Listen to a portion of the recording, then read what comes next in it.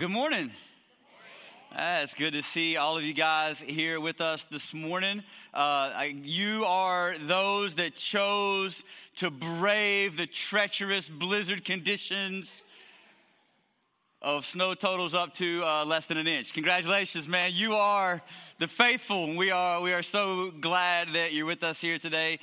Maybe this is your first time today, and you chose to fight off the elements to come for the very first time. And if that's true, that means that I haven't had the chance to meet you yet, and I'd love to get that opportunity. My name is Brian. I'm one of the pastors here, and I have the privilege today of concluding our series that we've been in for the last several weeks as we've been walking through the book of Jonah. We've been in this series called Castaway, and today is the fifth and the final message in that series. And so what we've done each week is we've kind of looked at one chapter a week of the book of Jonah. There are 4 weeks in the book of Jonah, and we're in week 5. So if you're doing math in your head right now, you know I've run out of chapters. All right, but we've said all along that throughout the study of the book of Jonah, that Jonah was pointing us to something better. Jonah was pointing us to something greater. Jonah wasn't just this cool story in the Old Testament about a dude that got swallowed by a fish, but it was a story about something bigger, about something better, and it was pointing us to something. It was drawing our attention to something. And we said that thing that it's trying to draw our attention to is, in fact, Jesus. The whole Bible is about Jesus. We did this study, I think at the end of last year. We said that, you know, the story of the Bible is the story of Jesus, much like the movie or the story of Superman is the story about Superman. It's about the person, and much in the same way, the Bible is about a person. It is about Jesus that came for us. And so all throughout the Old Testament, we have these opportunities to look forward and to see pictures of Christ. And the book of Jonah is, in fact, that very thing. So today, we're not going to be turning to or looking at the book of Jonah, but if you have your Bibles or if you're following along with us on your phone on YouVersion, you're going to want to find Matthew chapter 12, where Jesus actually refers back to the book of Jonah so that we can learn some other things about what the book of Jonah was trying to get our attention about. So if you want to look with me at Matthew chapter 12, I'm going to start reading in verse 38. And Matthew says this, recording the words and this account of Jesus' interaction with some Pharisees. It says, "Then some of the scribes and Pharisees answered him, saying, 'Teacher, we wish to see a sign from you.' But he answered them, an evil and adulterous generation seeks for a sign, but no sign will be given to it except the sign of the prophet Jonah." Now, I want to stop here real quick and offer a disclaimer, because Jesus said, you're looking for a sign, but I'm not going to give you a sign. Because these scribes and Pharisees, they didn't want a sign because they needed more evidence to believe. They wanted a sign because they were still in the process of trying to disprove and discredit the work of Christ. The Bible makes it very clear that for those who are genuinely seeking, that God does provide answers and God does provide evidence. And for those who are seeking, God will reach out and meet your seeking, that those who seek will find. But in this case, Jesus said, I'm not going to give you a sign because you're not really seeking. You're not seeking because you really want to know more. You're seeking for the wrong reasons. I just wanted to point that out. And the same is true for us a lot today. For us, for those of us that still may be on the fence on this whole Jesus thing, it's not most likely because of a lack of evidence to the fact that Jesus is who he says that he is and who the Bible says that he is. But it has less to do with the evidence that we have and more to do with what we do or don't actually want to believe. The Bible is clear that when we really do want to believe, and when we really do want to know more, that God provides that for us. Let's keep reading. Verse 40. "For just as Jonah was 3 days and nights in the belly of the great fish, so will the Son of Man be 3 days and 3 nights in the heart of the earth. The men of Nineveh," watch this. This is pretty cool stuff. Remember the Ninevites? Those evil, wicked, horrible people that Jonah went and preached to and they all repented? Look what Jesus says about them.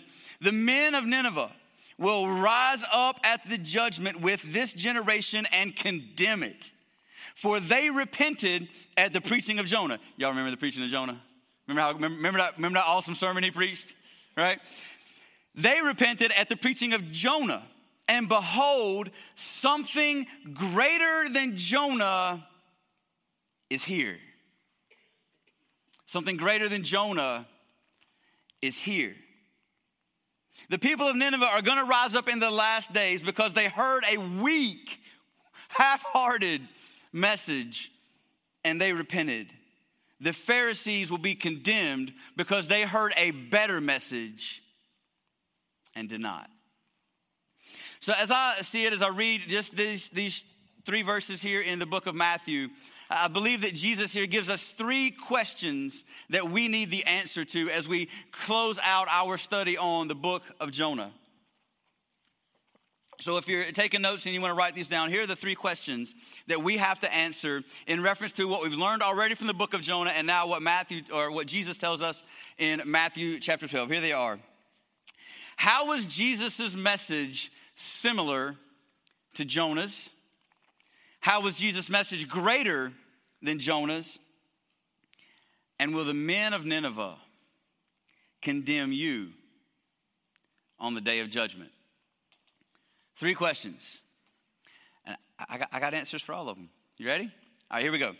Number 1, how was Jesus' message similar to Jonah's? Do you remember Jonah's message? Look with me, Jonah chapter 3, verse 4. This was 1 verse, right? One verse, 8 words in English, 5 words in Hebrew. All right, here we go. Jonah's message. Jonah 3:4 began to go into the city, going a day's journey, and he called out, "Yet 40 days and Nineveh shall be overthrown." That's it. That's all of Jonah's message. If you weren't with us for week 3 of the series where we talked about this message, this is all that the Ninevites got from Jonah. Yet 40 days and Nineveh shall be overthrown. So there's not a lot here to pick out as we're trying to figure out the similarities between Jesus' message and Jonah's message. There's not a lot to draw from here, but I think there are at least maybe 2 phrases, 2 words, or 2 thoughts in this verse that we can relate to something that Jesus said. And the 2 words or phrases are 40 days and overthrown. 40 days and overthrown. 40 in the Bible is typically a number for testing. It's a number for judgment. It's a number for punishment.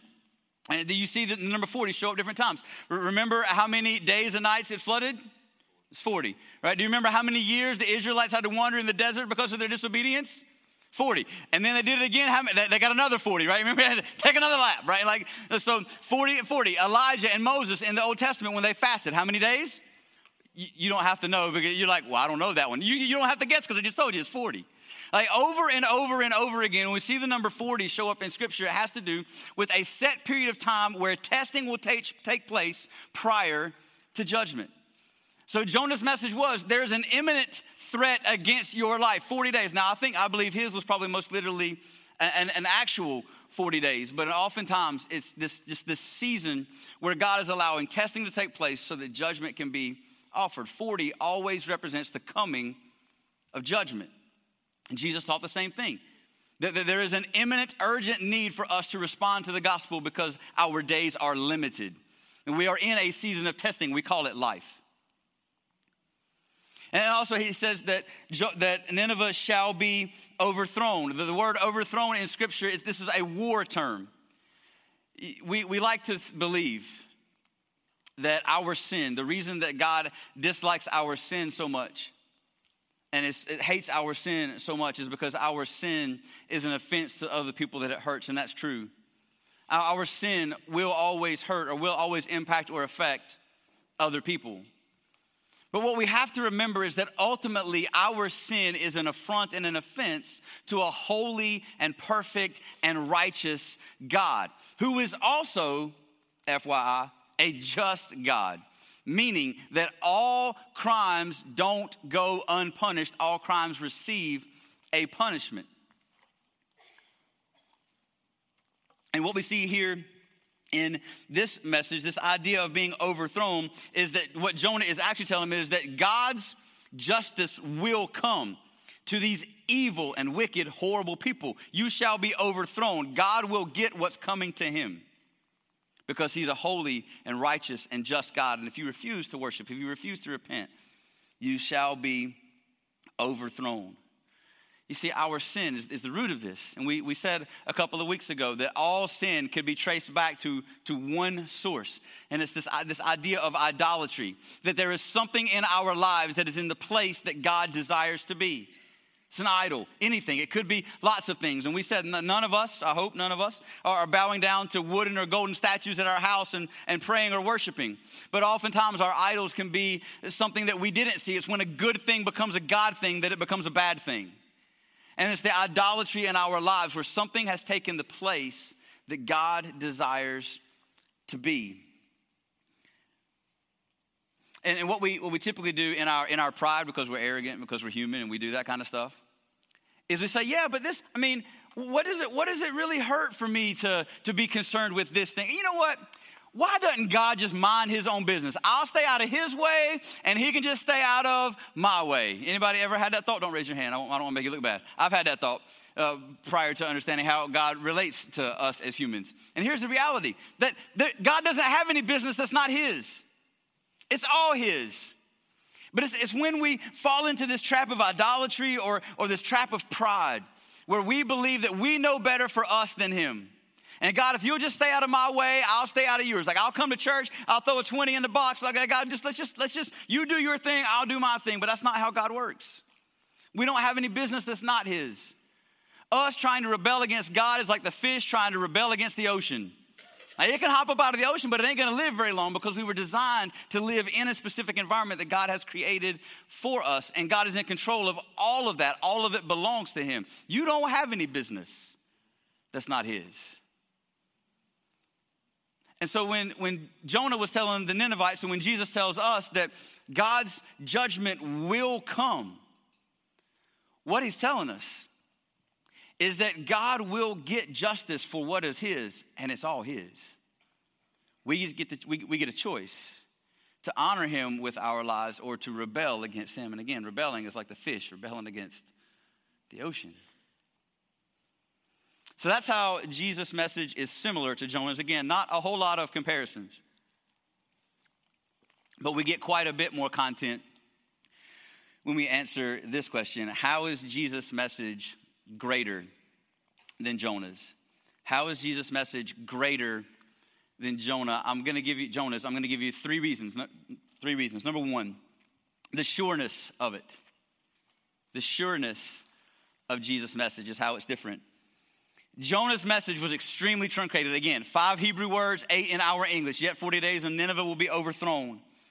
And it left the Ninevites with this conundrum. That's a good word. Conundrum. It left them in this state like, okay, 40 days and we overthrow. Well, what do we do now? Jonah didn't give the invitation. Jonah didn't invite anybody to follow God. Jonah didn't do anything. He just said, hey, 40 days and you're going to die. And that's all he left them with. Remember the response? Let's look at it together. Jonah chapter 3, verse 9. Remember the Ninevites' response? Who knows? Who knows? Maybe if we turn and relent from this, if we repent, maybe God will relent from his fierce anger so that we may not perish. Maybe. There was no certainty in Jonah's message. But Jesus, when he taught, left absolutely no doubt, and the scriptures record it for us beautifully. Now, some of you love it when I do this. Some of you hate it when I do this. But I'm going to give you a bunch of verses rapid fire to prove a point. To make that this isn't something that I'm making up. This is exactly what the Bible teaches. Are you ready for this? Don't try to like write them down. We're just going to read them real quick together. You ready? All right, here we go. John chapter 6, verse 37. Jesus said, all that the Father gives me will come to me. And whoever comes to me, I will never cast out. There's a lot of certainty there. John chapter 3, verse 16. We know this one. For God so loved the world that he gave his only son, that whoever believes in him should not perish, but have eternal life. There's certainty in that. Matthew chapter 11, verse 28. Jesus said, come to me, all who labor and are heavy laden, and I will give you rest. Isaiah recorded it this way. Isaiah in chapter 1, verse 18 says, come now. Speaking on behalf of God, come now, let us reason together, says the Lord. Though your sins are like scarlet, they shall be white as snow. Though they are red like crimson, they shall become like wool. Come on, somebody, that's good news. This morning, if you got some sins, you're looking red, but God said, I'll make you white. That's good news. And then Paul said it this way, Romans chapter 10, verse 13, for everyone who calls upon the name of the Lord will be saved. It's a promise. It's a guarantee. You can take it to the bank because it's a promise made by God. Now, somebody clap for it, please. Come on, we can get a little bit excited about the promises of Jesus that give us a certainty about the hope that we can have in him. He didn't leave any doubt. He didn't leave anything unsaid. Jesus said, if you want rest for your soul, I'll give you that. I didn't come so that the world would perish, but I came that they might have life. God sent me to bring life. And any of you that the Father gives me, I'll never cast them out. Once you're mine, you're mine. That's the message of Jesus, the sureness of it. The second thing that we notice about Jesus' message is the richness of Christ's message. The richness. 2 Corinthians chapter 5, verse 21, it says, for our sake, he made him, that being God, made him, being Jesus, to be sin, who knew no sin, that in him we might become the righteousness of God. We can't miss that. That Jesus took our place. You got to understand the beauty, the richness of Jesus' message, that he took our place. That's a 4-word gospel right there. Jesus in our place. 4 words, that's it. He is the one who took our place, who stands under or stood under God's wrath that we might walk in his righteousness. When I got out of the Marine Corps, I had a job lined up. I was in Charlotte, really, really nice salary. I had interviewed with the company, come home and talk to them, and emailed a whole lot, and we'd work stuff out, and I was going to go work for them the day that I got home, or the week that I got home. About a month and a half or 2 months before I was discharged from the military, that company shut down. They just closed the doors and shut up shop forever, like they're done, like no more. So I came home unemployed, all right? Which was a great feeling. It's awesome. But here's the good news. I came home unemployed. However, a year before I got out of the Marine Corps, I got married. Which means that what was hers was mine. And so even in my unemployment, I had money to live on because I was married. Now, she was a teacher, so we didn't have a lot to live on, but we had enough to make it. Because there was something that belonged to me that I didn't get for myself. And that is exactly what we find in Christ. That he gives us something that we could not get for ourselves. And in the same way that I was able to trade on something that somebody else was doing. She was going to work. She was doing the labor. But I was reaping the benefits of the paycheck. As an unemployed house husband with no kids. I just watched TV and play video games. Like it was awesome.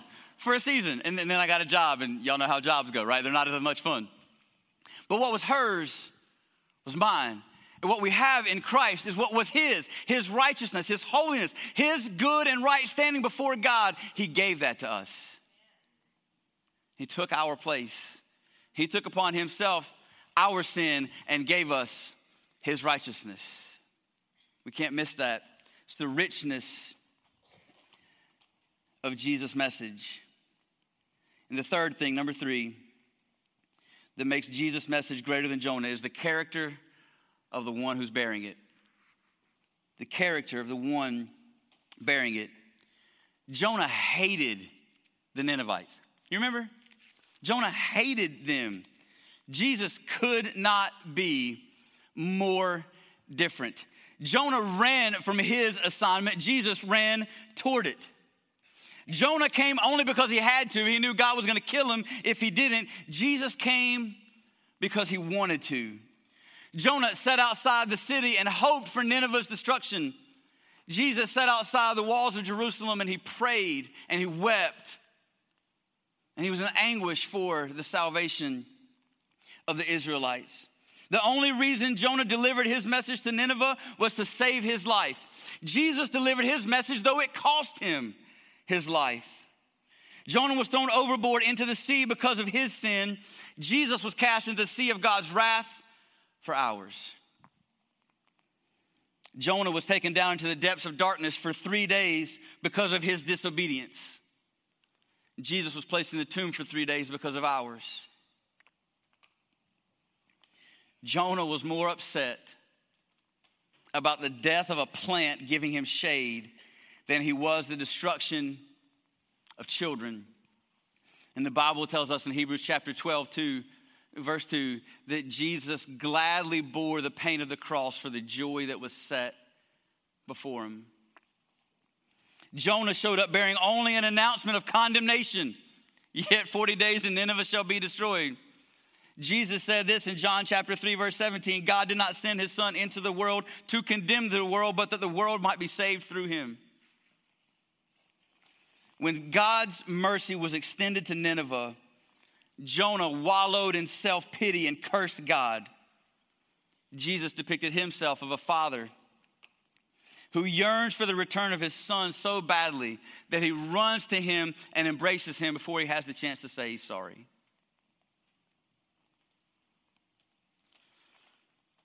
So when we look at the message of Jesus, when we answer these first two questions, number one, how was it similar? 40 days overthrown. But how was it different? The sureness of us, the promises of Jesus' message, the fullness and the richness of it, that he would take our place. And that this message was given to us by one who laid down everything for us. How could we not trust or believe it? Which leaves us with just our third question that we have to answer based on Jesus' teaching in Matthew chapter 12. Will the Ninevites condemn you on the day of judgment? The men of Nineveh will rise up against this generation and condemn it, Jesus said, for they repented at the preaching of Jonah, and behold, something greater than Jonah is here. Will your pride or will your idols? I think it was John Calvin that said that the heart is an idol factory. It just produces idols all the time. And the idols that we have now are not the idols that we had when we were 8. When I was 18, my idols were completely different than the idols that I battle now. And as I get older and as my life changes and I enter a different season of life, I'll have different idols that I battle, because there will always be something that competes for the spot that God desires to have in our lives. Will your pride, or will that thing that is in the place that God desires to be in your life, make you one of the people that the Ninevites condemn on the day of judgment? I don't preach like this a lot, but we need to have an honest conversation this morning, you and me. That's you, the person, not you, collective. Remember the central verse in Jonah? We said that there were like 24 verses after it and 23 verses before it. There was one verse that was central. Do you remember what it was? Jonah chapter 2, verse 8, it says this. It says, those who cling to worthless idols turn away from God's steadfast love, or God's love for them. Those who cling to things that are worthless forfeit, turn away from God's love for them. There's a story of a man in 1833. His name is George Wilson. I can remember that because I watched Dennis the Menace growing up. But a man by the name of George Wilson in 1833, he robbed the U.S. mail carriers in Pennsylvania, and he was sentenced to life in prison. Mr. Wilson had lots of very powerful friends. And so in 1833, President Andrew Jackson issued a pardon for George Wilson. Here's the crazy part of the story. He refused it. We don't really know why. We don't know if he just really liked prison life or if he felt like he deserved to be punished for the crimes that he committed. We don't know. But all we know is that Mr. Wilson refused the pardon offered by the President of the United States. And then the warden said, well, the president said you can leave. I can't keep you here. Believe it or not, this case made it all the way to the Supreme Court. Like they had to make a ruling as to whether or not Mr. Wilson got to stay in jail or if he had to go home. And here's what they ruled. The Supreme Court decided that a pardon is only valid when the recipient of the pardon chooses to receive it. So here is the conversation that you and all of you over there, here's the conversation we need to have. Is there a pardon that God has offered through the gift of his son, Jesus Christ, that you have refused to give by doing this thing? By refusing him total access to your life? Is there something in your life that you know is not of God, but you're holding on to it because in some place in your mind, you believe that you know better. And if I can just hold on to it long enough, maybe God will see how this is a good thing for me and not a bad thing.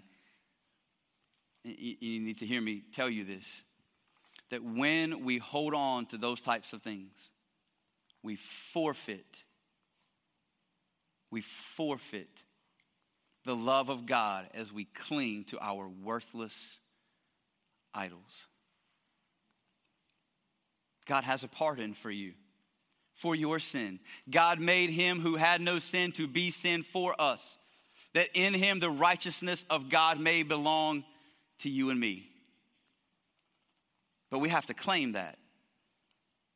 And if we refuse, if we hold on, if we cling to these things that have no spiritual value to our lives, if we cling to these things that push us away from God, then we forfeit the love that God has for us.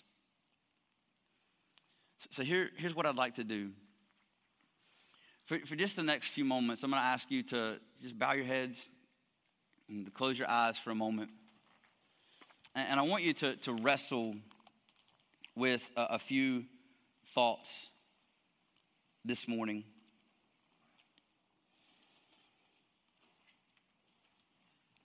What is it in your life that you know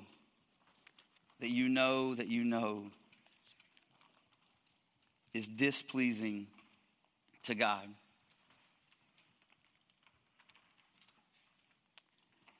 If you would just ask God to bring that to your mind. God, what is it? We prayed this prayer together last week. God, search me. Show me any grievous way within me. What is it today that you need to lay down so that you can receive your pardon, your forgiveness of your sins, so that you can once again enter into good and right fellowship with the Heavenly Father who gave his Son so that you could walk in freedom? It's my hope that there are some in this room and under the sound of my voice tomorrow that walked into this place today without a relationship with God. I hope that you've come today because I believe that God organized and orchestrated this moment for you to be able to make the decision that changes every decision, and that changes every facet, that changes every direction that we walk in our lives. You today have the opportunity to begin a relationship with your Heavenly Father. It just takes your willingness to accept what's been offered, the pardon that he's extended, and to submit your life to him. So in this moment, if that's you, if today is the day that you need to make a decision to begin your walk with Christ, with him as your Savior and your Lord, would you just tell him, God, I know that I have been holding on to something that is going to carry me into the places I don't want to go as it pertains to eternity. God, I don't want to forfeit my pardon by clinging to a worthless idol. And so, God, right now, I'm giving my life to you. I believe that you sent your Son to stand in my place and to receive what was destined for me. And God, I don't even know how to begin repaying that, but here's what I can do. I can give you my life. I can submit my will to yours. God, would you help me? Help me to live the way that honors you, because I believe that your son died for me and that you honored him by raising him back to life. And God, for that, I want to follow you. If today isn't the day that you are beginning a relationship with Christ because you already have one, believers, we carry the message of pardon in our hearts and in our minds and in our mouths. I pray that none of us would go another day while holding on to something that somebody that we know and that we're in relationship with desperately needs. So maybe you and I could pray this prayer this morning. Father, forgive me for all the times I've been silent. Forgive me, God, for keeping the message of freedom to myself. God, forgive me of my fear that kept me from proclaiming the truth and the power, the sureness, the richness, and the majesty of the message of Christ. God, give me the boldness to be a message carrier of the gospel. That everywhere I go and every person with whom I speak, that God, the message of your son would be on my lips, so that not another would go a day without access to the hope that's provided through you. God, we love you. We thank you for the pardon we've received. We ask and beg and pray, God, that now you would commission us with boldness and power to proclaim the message of forgiveness and pardon to so many others. We love you, God. We thank you for your son, Jesus, and the hope that we have in him. It's in his name I pray. Amen.